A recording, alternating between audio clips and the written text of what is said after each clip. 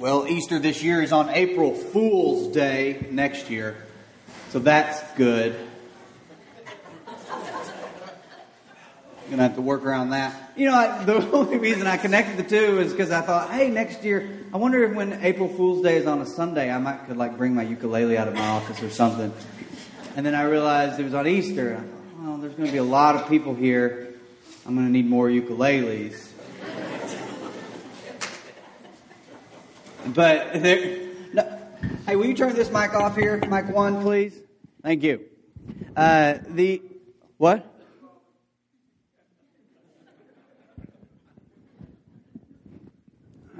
Never been thrown off by a pleasantry before. But I think it's appropriate. I'm not going to talk about this on Easter, but I think it's kind of appropriate that Easter's on April Fool's Day. Easter's such a weird celebration. It's so shocking. It's so surprising that Jesus is alive. And we need to embrace that craziness of the gospel. We need to embrace the idea that this is a fool's story, but it's true.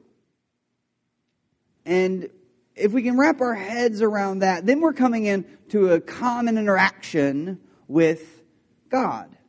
When people interact with God in Scripture, it is usually framed up in a certain way. There is initial shock and awe.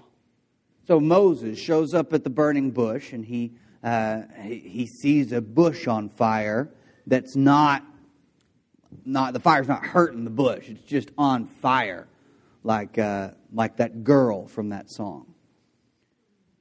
And so it's a burning bush, and it's there, and he shows up, and he says and God speaks to him through the burning bush. So Moses falls flat to the ground. He is blown away by the presence of God, and that's the proper response, to be blown away by the presence of God. And then typically God asks something of you, or tells you something that He wants you to tell other people, or tells you something that's going to happen to you,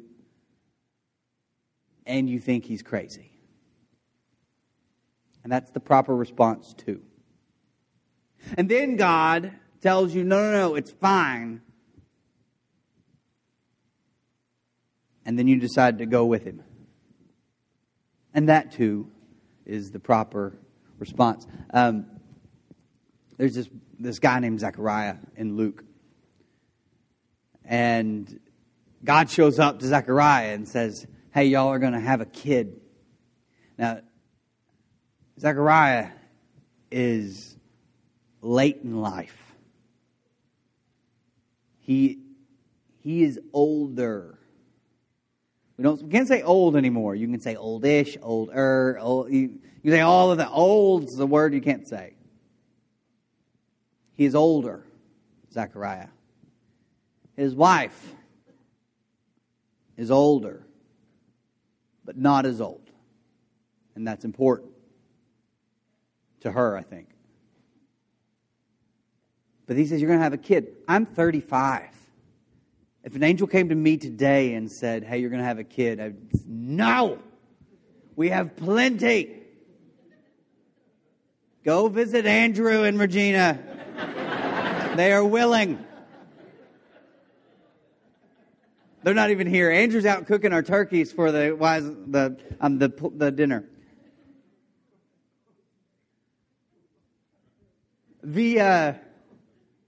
But no, it's daunting. God shows up. Wow, God's here. God says what's going to happen. God, that's a bad idea. How's that going to work, God? That can't be. All right. You're going to be quiet. You're going to be mute until the child comes and you name him. You're going to name him John. And so, at this point, you're just, why? What? I think that's a legitimate question about Elizabeth, though. Why? prophets were born all the time of just natural couples, normal means. Why did John the Baptist have to be born miraculously from a woman late in life? What good does that do? I mean, John the Baptist is going to be born, and we don't hear much from his mother and father after this story, after the birth narrative in Luke. So why is the miracle needed? John often, we hear the sermons of John, and they never are, I was born from an older woman. He never starts them with like that premise. It's not helping his message. Sometimes me and the kids in the back have a competition about who can yell the loudest. We never have, like, he didn't use it. It wasn't something that helped his ministry. So why do it? It was this really interesting, just like one little verse. When Mary's gone through this cycle, when she has been faced with a messenger from God, has been blown away, and then God tells her what's going to happen, and she correctly says, wait, what? Excuse me? How? He says, you're going to have a baby. And she said, I don't know how, that's not how angels stand and deliver news. He says, you are going to have a baby. And Mary says, okay, I've got to confess, I'm a virgin. How? How can that be, she says. Actually, we have that scripture on the board, so let's go to that slide. It'll be Luke 1, verse 34. She says, how will this be, since I am a virgin?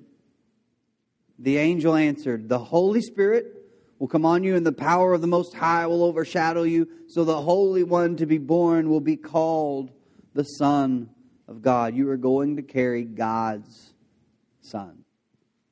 And then, just without even her asking, he says, even Elizabeth, your relative, is going to have a child. And she who was said to be unable to conceive is in her 6th month.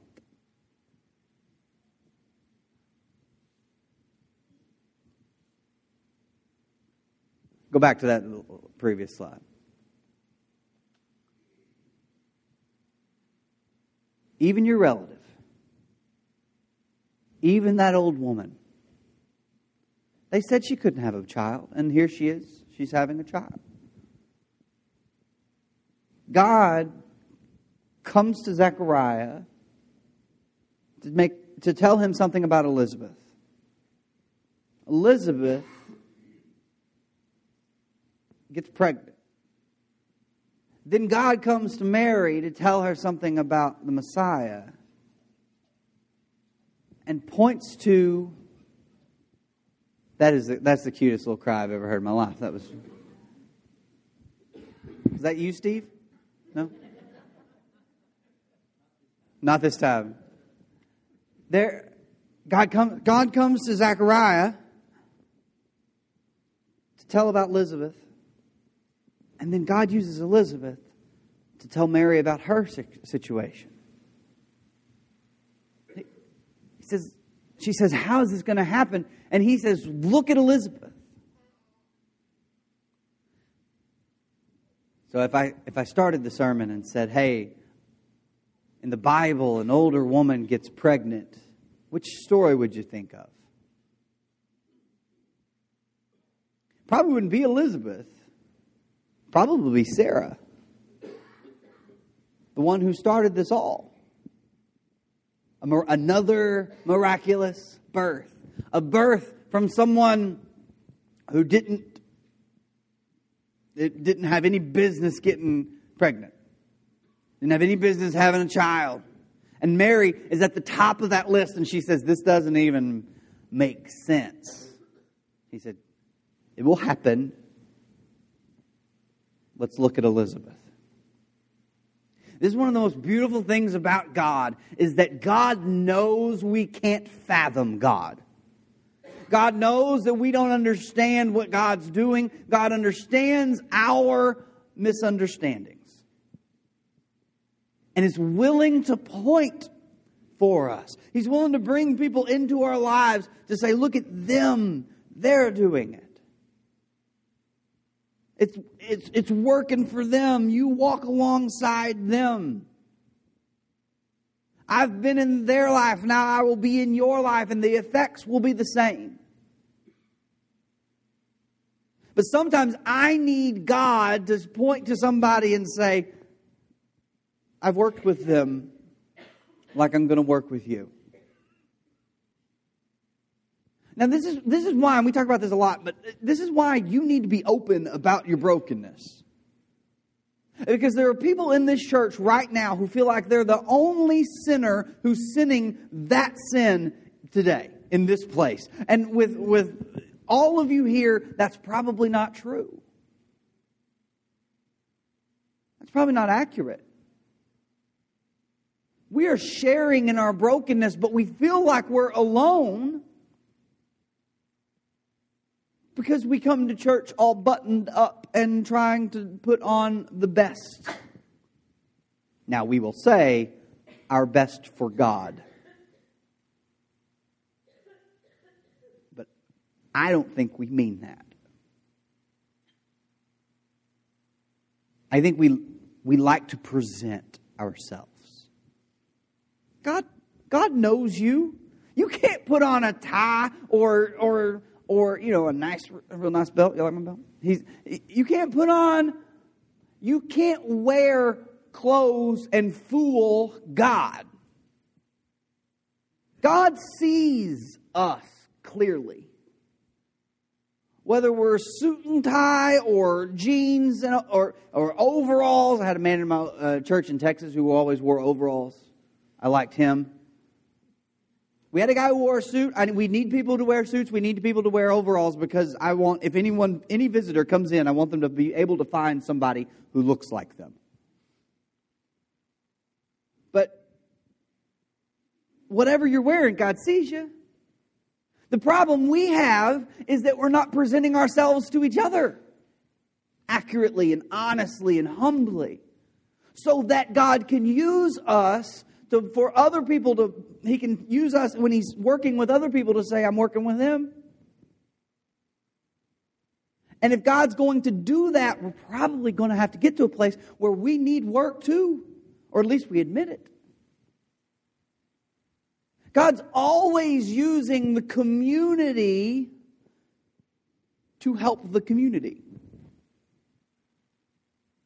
Unless we can be honest with each other. So God can take others and point to us, or take us and point to others and say, see, I am doing a thing. God will help you. He will take care of you. One of the more frustrating parts of being a parent is whenever your kid needs help and won't take it.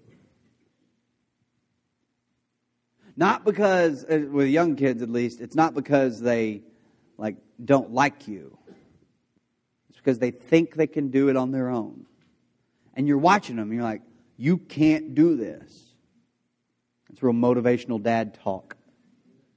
You can't do this. You're not capable of whatever it is you're trying. I can help you. I can teach you, and we can work together and we can accomplish this together. No, I can do it. All right, let's try. I will stand by you while you fail. But it didn't have to be that way. That didn't have to be an option. Now, kids need to fail. But sometimes it's like we don't think we need God to come and work powerfully in our lives. We'll come and we'll look at God and we'll say, God, you are holy. But when then God says, hey, I've got a direction for you to go. I've got a thing you need to do. I've got a person you need to befriend. We're not even getting to the part of, God, that's crazy, I can't do it. We're just saying, God, I don't need to do that. We're not getting to the hard part. Yes, God is good. Absolutely. Jesus died for my sins. Absolutely. Jesus is alive. Absolutely. Turn the other cheek. Well, he didn't really mean it. We're at a point where God is asking stuff of us, and it's going to be hard. And God can point. For all of us, God can point to His Son. Well, He did that. God can point to Jesus. At what point do we stop turning the other cheek?